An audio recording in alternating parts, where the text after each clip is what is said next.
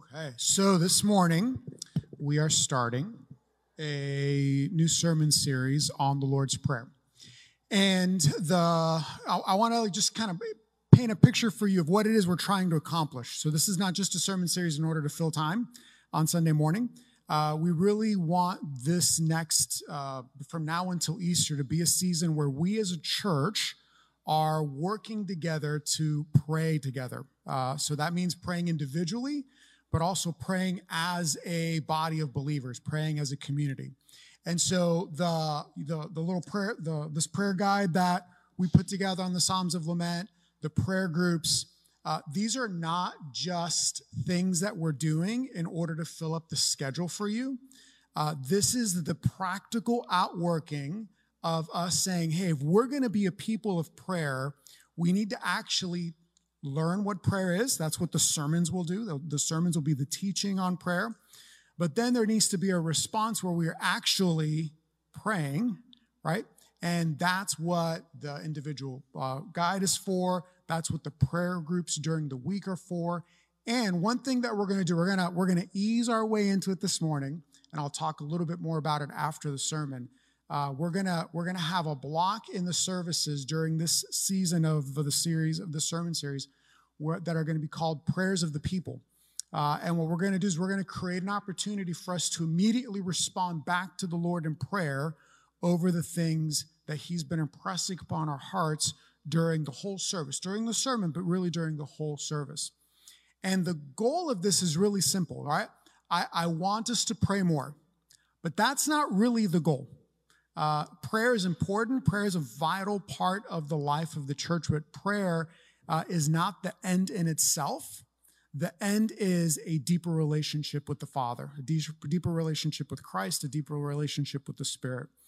And prayer is one of the main ways that God goes about accomplishing that in our lives. And so my hope, my prayer, what I'm asking God to do is that on the other end of this series and the other end of this time, that we all will be able to look back and say, man, the Lord met us. Our relationships with Him as individuals, but as a community, is deeper as a result of what He has done, and that we feel more equipped and encouraged to actually pray. So coming on Sundays is part of that, right? But you're going to hear me talk a little bit more about what these prayer groups are going to look like and what we're doing after church. And just I'm asking you, right, to be involved. And if the times that you can see, all the times that we have on the app, all the times that groups are available, if you really want to be a part of that, and that time, none of those times work for you, email me, okay? If we need to do this more than the 4 times that we have slotted in order to make it work for people, I'm that committed. I will do this 3 times, 4 times a week. I'm that committed for us to do this as a church. Okay, so I hear me that I want you to participate. Don't let we selected 4 times. Don't let that be the barrier. Of those times just simply aren't going to work for you. All right, I'm going to do our scripture reading this morning, and our scripture reading comes from the book of Matthew. Those of you that have been in the Bible studies will be familiar with this passage. This is from the Sermon on the Mount. We're looking at Matthew chapter 6, starting at verse 5. And when you pray, this is the word of the Lord, and when you pray, do not be like the hypocrites, for they love to pray standing in the synagogue and on the street corners to be seen by others. Truly, I tell you that they have received their reward in full. But when you pray, go to your room, close the door, and pray to your Father who is unseen. Then your Father who sees what is done in secret will reward you. And when you pray, do not keep on babbling like pagans, for they think that they will be heard because of their many words. Do not be like them, for your Father knows what you need before you ask Him. This then is how you should pray.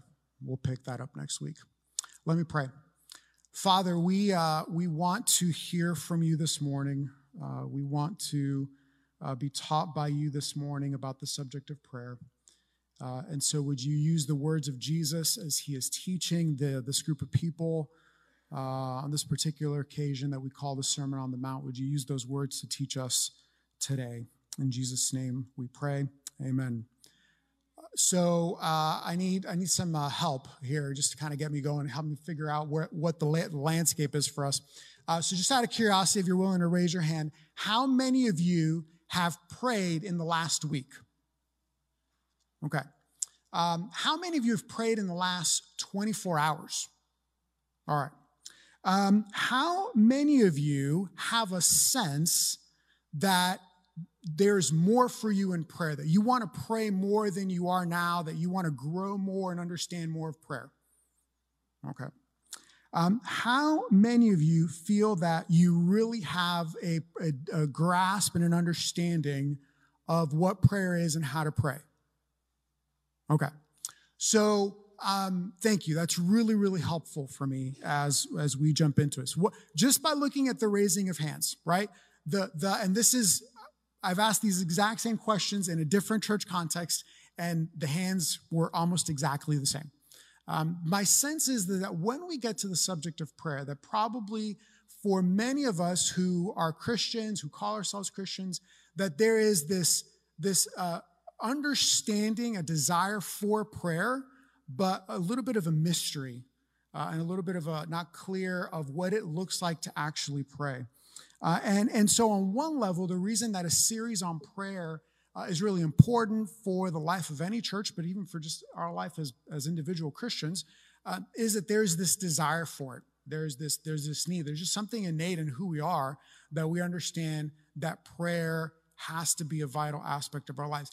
And I would argue that that's not just true of those of us who profess faith in Jesus Christ, but we see even in other religions and even in people who maybe don't espouse a particular religion, but have some form of spirituality that they follow, that some kind of meditation or prayer is often a part of how that gets expressed. There's something about prayer that is really important. So on one level, a series like this is important because there's just kind of like a base level understanding. Yeah, this is probably something important.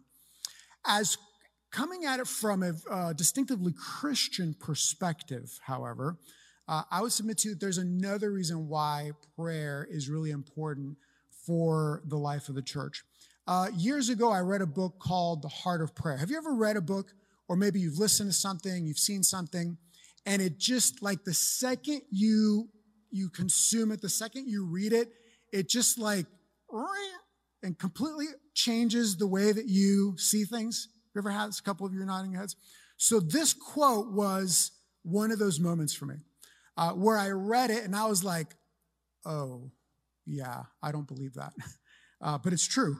And this is from a book. It's called The Heart of Prayer by a guy named Jaron Bars, who was a professor at Covenant Seminary for many, many years.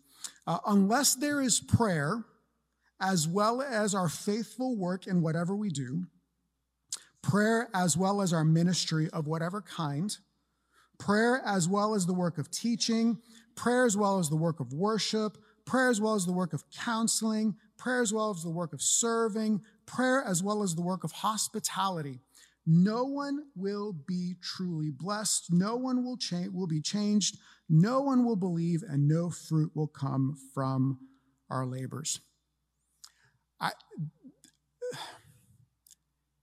We can do all the things that we do as a church. And if prayer is not a vital component of what we do, God is going to use it. He'll use it because he's God, and he will use whatever means he can in order to accomplish what he wants to accomplish.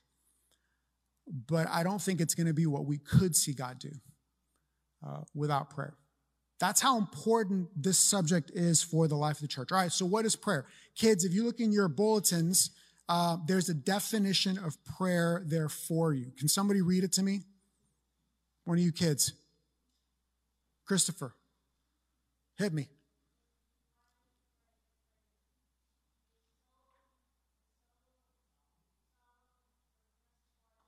You say it a little bit louder, buddy. I'm having a hard time hearing you.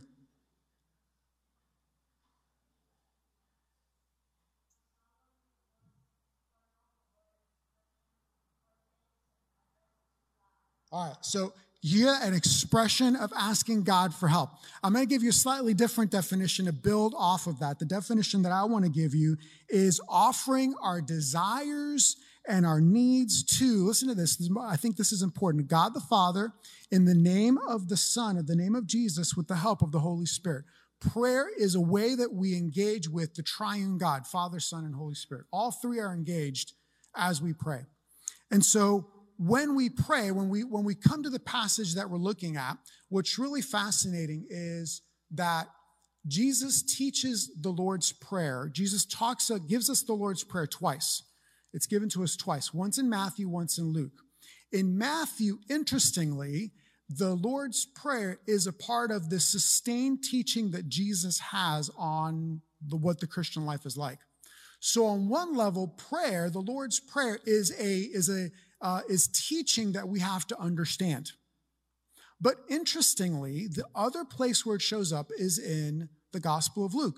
Do any of you know what prompts Jesus in the Gospel of Luke to give the disciples the Lord's Prayer? There's a question that the disciples ask. Teach us how to pray, right? Show us how to pray. And his response is, Our Father who art in heaven, hallowed be thy name. Right? So the Lord's Prayer is both teaching, but it's also model. And so that's what we're going to try to do in this series, is we're going to look at the teaching aspect of it, but then we're going to, during the week, these prayer groups that meet during the week, we're going to look at the modeling aspect of the Lord's Prayer. Now, here is where we're going to start. This is where we're going to take off today. All right? We're going to take off today by considering that prayer is the Father's reward. That's kind of a strange language for us Presbyterians, right? Presbyterians don't like to talk about the Father rewarding us for anything, but that's what Jesus says several times in the passage. All right, so we have to wrestle with that. Jesus says that this is a way that we experience the reward that the Father. So what I want to suggest to you is that prayer, it's a command, all right? But put that off to the side for a second. It's an invitation. Prayer is an invitation to commune with God. Prayer is an invitation to bring your desires, your needs, your hopes, your fears to the Father in the name of the Son with the help of the Holy Spirit. Amen. That's what we're being invited into. That's what we're being asked to do. Now, kids, I want you to think, you imagine that you're playing a game, you're watching TV, you're doing something, and your mom or your dad or somebody comes into the room and says, hey, it's time to go clean up your room. What is your most likely response going to be? Yes, I would love to do that right now. Probably not, right? Now, I want you to imagine for a second a slightly different scenario where I'll say that I'm your dad and I come into the room and I say, hey, please clean up your room, and when you're done, we're going to go out and get ice cream. Are you going to be a little bit more inclined to clean your room? I would be a little bit more inclined to clean my room. The Baumgartner boys are like, yes, let's do this right now. So why is that? Right? Because there's a reward. Kids, I'm going to tell you something that adults don't always want to own up to, right? We sometimes look at prayer like kind of cleaning up your room. It's a chore. It's something that we know we need to do, but we're not sure how to do it. And what I want all of us to see is that there's a reward, and it's better than ice cream, okay? That there's a reward for us when we follow God in prayer. So what are we going to do? That's a really long introduction to get to our 3 points for this morning. Our 3 points this morning are, where do we go to pray? Why do we go to prayer? And then what can we expect from God in prayer? And it's this idea of reward, which really starts all the way back in first verse of chapter 6, where Jesus says, be careful not to practice your righteousness in front of others to be seen by them. If you do, you will have no reward from your Father in heaven. And then he goes on to talk about how the reverse principle is true, that if you do things in secret, that the Father will reward you. And he talks about how this is true of money. We'll come back to that sermon some other point in the future. And then he starts talking about prayer. That's where we're picking up Jesus' teaching. All right, so where do we go? Jesus says in verse 6, when you pray, go into your room, close the door, and pray to your Father who is unseen. So Jesus is talking to us here about what we call private prayer or secret prayer, okay? Now, there are lots of different types of prayer. So there's corporate prayer. That's what we do a lot of times on Sunday morning, right? We do corporate prayer. We're all praying together. There's contemplative prayer. There's prayer asking for petitions. There's all these different kinds of prayer. And Jesus here is drawing attention to the importance of private prayer. Now, Jesus doesn't just tell us that private prayer is important, right? He models it. And this is what you see in the life of Jesus. There's this graphic, there you go. There's this graphic that you see here behind me. And I got this from a pastor in New York City. There's this kind of continual loop that we see in the life of Jesus, right? Jesus, he is doing ministry, he's engaged, he's performing miracles, he's teaching. And then what does he often do? He withdraws, right? He goes off by himself and he spends time in solitude. He spends time with, sometimes it's with a few of his closest disciples. Sometimes it's with all 12 of the disciples. Very often it's just him and the Father, right? And he's being refilled, he's being recharged so that he can then go out into the world. So, all right, kids, I need your help again. What are some times in stories of the Bible, in the life of Jesus, what are some times that you can tell me that Jesus goes off to pray? Adults, I'm going to ask you next, so pick up where the kids leave off. Yeah. I can't hear. Yeah, right. The Garden of Gethsemane. Exactly right. He prays at the Garden of Gethsemane. Really good. Anybody else? After he feeds the 5,000. Good. That's the same time, right? Right before he walks on water. So he feeds the 5,000. He goes off to pray. Then he walks on water. Anybody else? How does Jesus start his ministry? 40 days. That's what Lent is. Lent is kind of built off of this idea of Jesus going into the wilderness for 40 days and he prays, right? So let me give you a couple of snapshots here of the prayer life of Jesus. So Jesus prays. Jesus goes off by himself to pray whenever he is facing a major task. So the beginning of his ministry, Luke chapter 4, we see Jesus going into the wilderness, 40 days of prayer and fasting in order to prepare for the ministry that he is about to have. Secondly, we see Jesus praying when he has to recharge from the work that he's been doing. That's right after feeding the 5,000 and before he walks on water. Jesus, and interestingly there, what happens is Jesus is about to take the disciples with him. He's going to take them on a retreat, as it were. And then everybody, they follow Jesus is at the mountain. Let's go to Jesus. And they go, and she's like, all right. And he feeds 5,000 people. And then he sends the disciples off, and he still goes off to pray on the mountainside by himself. Jesus also prays in times of grief. Matthew 14 tells us that after John the Baptist was beheaded, so remember, John the Baptist is Jesus' cousin. So when he finds out that his cousin was murdered by Herod, Jesus goes off to pray in a time of grief. Now, interestingly, that's the same thing that happens. It's the same storyline in Matthew 6 or Mark 6. So Matthew gives us more nuance to why it is that Jesus wanted to go off with the disciples. Part of the reason was because he was grieving that his cousin had been killed. Jesus goes off to pray when he has to make important decisions. We see that in Luke 6, where he goes off to pray by himself before he picks the 12 disciples. And then Jesus goes off to pray during times of distress. We see that in Luke 22 at the Garden of Gethsemane, where right before he is about to be killed. Now, let me ask you, you look at this list, right? Major tasks, recharging from work, grief, important decisions, times of distress.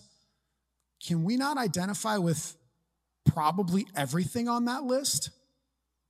Right? We think of our own lives. I know several folks here in the church have, in recent weeks, not even more removed from that, have experienced the death of people and that you're close to, death of loved ones, in grief, right? I know in conversations that I've had with many of you about job transitions or different questions, different big decisions that you are contemplating with. And let's just face, What's going on in Ukraine is very far removed, but we all know history, right? It doesn't take too many things going one way or the other before we find ourselves in the midst of another global conflict. If Jesus needs to go off to be by himself to pray, how much more do you and I need the intentionality of times of prayer to go off and be alone with the Father? Do you have that kind of relationship with him that is so vital? So why do we pray, right? We pray because there's this importance to it. Now, what you see happening in the passage is that Jesus is making a contrast. What he's telling us is that prayer done in secret is in contrast to prayer that's being done in order to show off. Jesus Storybook Bible fans, anybody? Remember that there's actually, in the Jesus Storybook Bible, we actually see this story show up. And this is what Sally Lloyd Jones writes. She says, every day they would stand out in the middle of the street and pray out loud in big, extra, super holy voices. They really weren't praying so much as just showing off. They used lots of special words that were so clever, no one understood what they meant. That's not what we're talking about, right? Prayer is not about showing off. Prayer is not about, let me show you how smart or clever or eloquent that I can be. Those things are not necessarily wrong in and of themselves, but if the attitude of my heart is to show you, hey, how really holy I am, then Jesus says, if that's what you want to be your reward, fine, you can have that as your reward. You're not going to have the reward of the Father. And so private prayer, part of what private secret prayer does is that it's just us and him. There's nobody to impress. There's nobody to talk to other than him. And so we can have that intimacy, right? And just think about the importance of intimacy, of that one-on-one time in relationships, right? The importance of a husband and wife having time alone together. The importance and the profound importance of a mom nursing her child in the wee hours of the morning when it's just her and her child, right? Those moments where two friends are sitting down over a difficult conversation or difficult topic, and they're having that private conversation. Think about, in all of those instances, what you have is you have this deepening of a relationship. And it's the same way with the Father, right? He invites us to pray, and he's telling us one way to express that prayer is alone with him. And when we do that, our relationship with him is deepened. And that takes us to our next point, which is why we go to prayer. Why do we go to pray? We go to pray because we go to the one who knows what we need. What does Jesus say? Go to your Father who is unseen, and guess what? He sees what is done in secret. That's who we're praying to. Years ago, when we lived in Florida, there was this Nordstrom that we would take our kids to often. We'd go to the mall, and we'd go in through this one Nordstrom store, and we always went in through the, habits. We always go in through the children's shoe department. And on this one particular day, we walk into the children's shoe department, and they had all these balloons were there for kids to be able to grab. And so one of our kids comes up to us and says, hey, can I have a balloon? And I said, sure, go ask the clerk for a balloon. The desire for a balloon immediately left, right? Because why? Because this particular child didn't want to go to the clerk and ask for the balloon. Why? Because they don't know the clerk, right? How often in prayer are we reticent? Are we like a little bit, because we don't really know the Father, or we don't know who he is. And that's what a part of the Lord's Prayer does, is it's teaching us who God is. And so over the course of this series, part of what we're going to do is we're going to ask with each petition, how does this change our view of the Father? How does understanding that God is holy, how does understanding that he has a kingdom, how does understanding that he is a God who provides daily bread, how does that change our view of him? I want you to notice something. How does the Lord's Prayer begin? Our Father. How many times does Jesus say Father before he starts the words, our Father? 3 times just in this little paragraph that I read. 3 times. he has talked about who the Father is before he utters the words, "Our Father who art in heaven." How does the Father of Jesus become our Father? He becomes our Father through faith. One of the ways that we talk about salvation and trusting in Jesus is through the language of adoption. So one of the metaphors that the New Testament gives us about becoming a follower of Jesus Christ is that we are adopted into the family of God.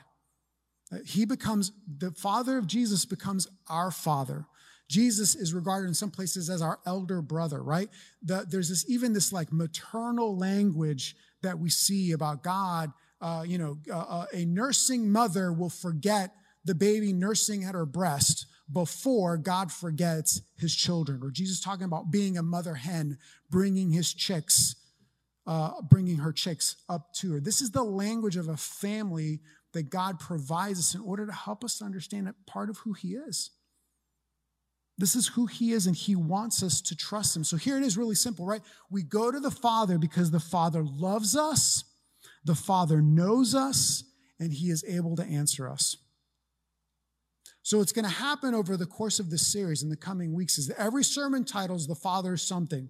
So the Father's holiness, the Father's kingdom, the Father's provision. And so when we pray, right, we pray, give us this day our daily bread. Right? We're thinking about, when we're asking for the Father's provision. What does that assume? It assumes that we have a Father who sees our need, who cares about our need, and is willing to do something about our need. When we pray, forgive us our sins as we forgive those who've sinned against us, what are we praying for? We're praying for the Father's forgiveness. Well, what does that assume? It assumes that we have a Father who sees that we've erred, we've sinned, that is inclined to forgive us, and is actually capable to forgive us. We're seeing towards the end of the series, we're going to look at, deliver us from evil, right? And there we're looking at the Father's protection. Well, what does that assume? It assumes that we have an enemy. It assumes that the Father's not our enemy, that the Father's actually on our side. It assumes that our Father cares that we have an enemy, and it assumes that our Father is stronger than our enemy, and it assumes that our Father is inclined to do something to stop our enemy. Those are a lot of assumptions, right? And so when we begin to know the Father and we begin to know how to answer all of those questions, what does it do? It informs the way that we pray. So we go to the Father in secret because of the intimacy of relationship that we need to have with him as our Father. And so this is how this is going to work out over the course of this series, right? Over the course of this series and over the course of the coming weeks. We're going to look at the petitions on Sunday morning. And when we look at the petitions, I'm going to see if I can remember this off the top of my head. What does the petition, how does it change our view of God? How does it change us? And how does it change the way that we pray? Those are the 3 points for every sermon I'm going to preach. Okay? And then that's the teaching part. And that's important. But if all that we do over the course of this next few weeks is me talk at you and we don't actually pray, guess what? Remember the Jaron Barrs quote? Not much is going to happen. We can talk a lot about prayer, and if we don't actually pray, nothing is going to happen. And so what are we going to do? After the service, after the sermon, there's going to be immediate, hey, this is how we're going to respond immediately to the Father, right? Just a few popcorn prayers. I'll talk about that more in a little bit. But then during the week in these groups, like that's going to be the, think of like science class, right? Where you like had the lecture and then you had the lab. And the lab is where you're like testing things out, right? These prayer groups are the lab. They're the place where we're going to take these petitions and we're going to read a passage of scripture and we're going to pray up. We're going to pray up, God, you are holy. And then we're going to pray in. You call me to be holy and I'm not. Help me to be holy. And then we're going to pray out, Lord, would your holiness permeate San Diego? And we're going to have passage of scripture. It's like really just so, If it sounds threatening to you, I promise it's not threatening to you. It is going to be so easy. We're going to read a passage of scripture. We're going to ask one question about what you read, and then we're all going to take turns, one sentence prayers. It doesn't have to be these super long, eloquent things, but what we're doing is we're teaching you how to use the Lord's Prayer as the model, right? What does Jesus do? Lord's Prayer, part of teaching, Lord's Prayer, model. And so Sunday morning sermon, the teaching, the groups, the model for you to be able to walk through the season and say, okay, I'm beginning to get a better sense of what prayer is. Okay, so where do we go? Go to secret place. Why do we go? Because we have a Father who knows us, who loves us, and who is able to answer our prayers. And then what do we expect? The Father's reward. Matthew 6:1, just to refresh our minds. Be careful not to practice your righteousness in front of others, to be seen by them. If you do, you have no reward from your Father in heaven. But when you, this is verse 6, but when you pray, go into your room, close the door to your Father who is unseen, and your Father who sees what is done in secret, he will reward you. I'll be honest with you, like even naming the sermon title, The Father's Reward, was like, it's just not how I think about prayer. And so this has been really challenging for me this week as I've been thinking through the sermon and even the previous version of the sermon didn't land on this point as much as I'm landing on this point now. So what is the reward? What is it that we can expect from God in prayer? I think it's at least two things. One, it's more prayer. I asked at the beginning, how many of you have a sense that you want to pray more? And many of you raised your hands, right? And so I'll submit to you that when we pray and we begin to develop the habits of prayer, that part of what ends up happening is that prayer becomes easier and we get to do it more. Think of this, kids, imagine how awesome it would be if every night before you went to bed, you went to the freezer and you were able to have one spoonful of ice cream before you went to bed. Would that be pretty cool? How long do you think it would take before you would do that without even having to think about it? Habits get formed really, really easily. And then how hard would it be to break that habit? It would be very hard. You'd have to not have ice cream in the house, right? Because that's how habit works. You do it once, you do it a second time, you do it a third time, and slowly over time, we begin to develop certain habits. But just think about how you get ready in the morning. I put my right contact in before I put my left contact in every morning. I actually thought about it this morning. I was like, oh yeah, that's a habit. Prayer is part habit. Prayer is part, the practice of it then begins to bring more prayer. And so pursuing God in a life of prayer breeds more prayer. That's the first thing. But really the second thing, and I think the more important thing and the more profound thing, is that we get more of the Father. That when we pray, we get more of Him. We get more of God. Kate asked me yesterday, what is it you want to accomplish? What is it you're hoping to do with the sermon series and with everything? And I looked at it, I was like, well, I want people to pray more. And then the more I thought about it, I was like, no, that's not it. It's not just that I want you all to pray more. I mean, that would be lovely. I would love for all of us to pray more. But that's really not it. Because prayer is not the end in itself. The end is a deeper relationship with God, the Father, the Son, and the Holy Spirit. The goal is that we would have deeper communion, fellowship, relationship with Him. And prayer is one of the ways that He has set up for us to be able to do that. And so it might seem odd, but the more I thought about it, the more I believe that the reward, the real reward that we have when we pursue God in a life of prayer is more of Him. And it makes sense when you stop to think He's our inheritance. He's our reward. This is the language of the Bible. And so that's what my prayer is for all of us, that on the other side of Easter, as we've gone through the season and we're focusing on prayer, that we will all be able to say, oh, you know, my relationship with the Father, my relationship with the Son, my relationship with the Spirit has been deepened because of this time of focused energy and attention to prayer. So let's pray right now. Father, we ask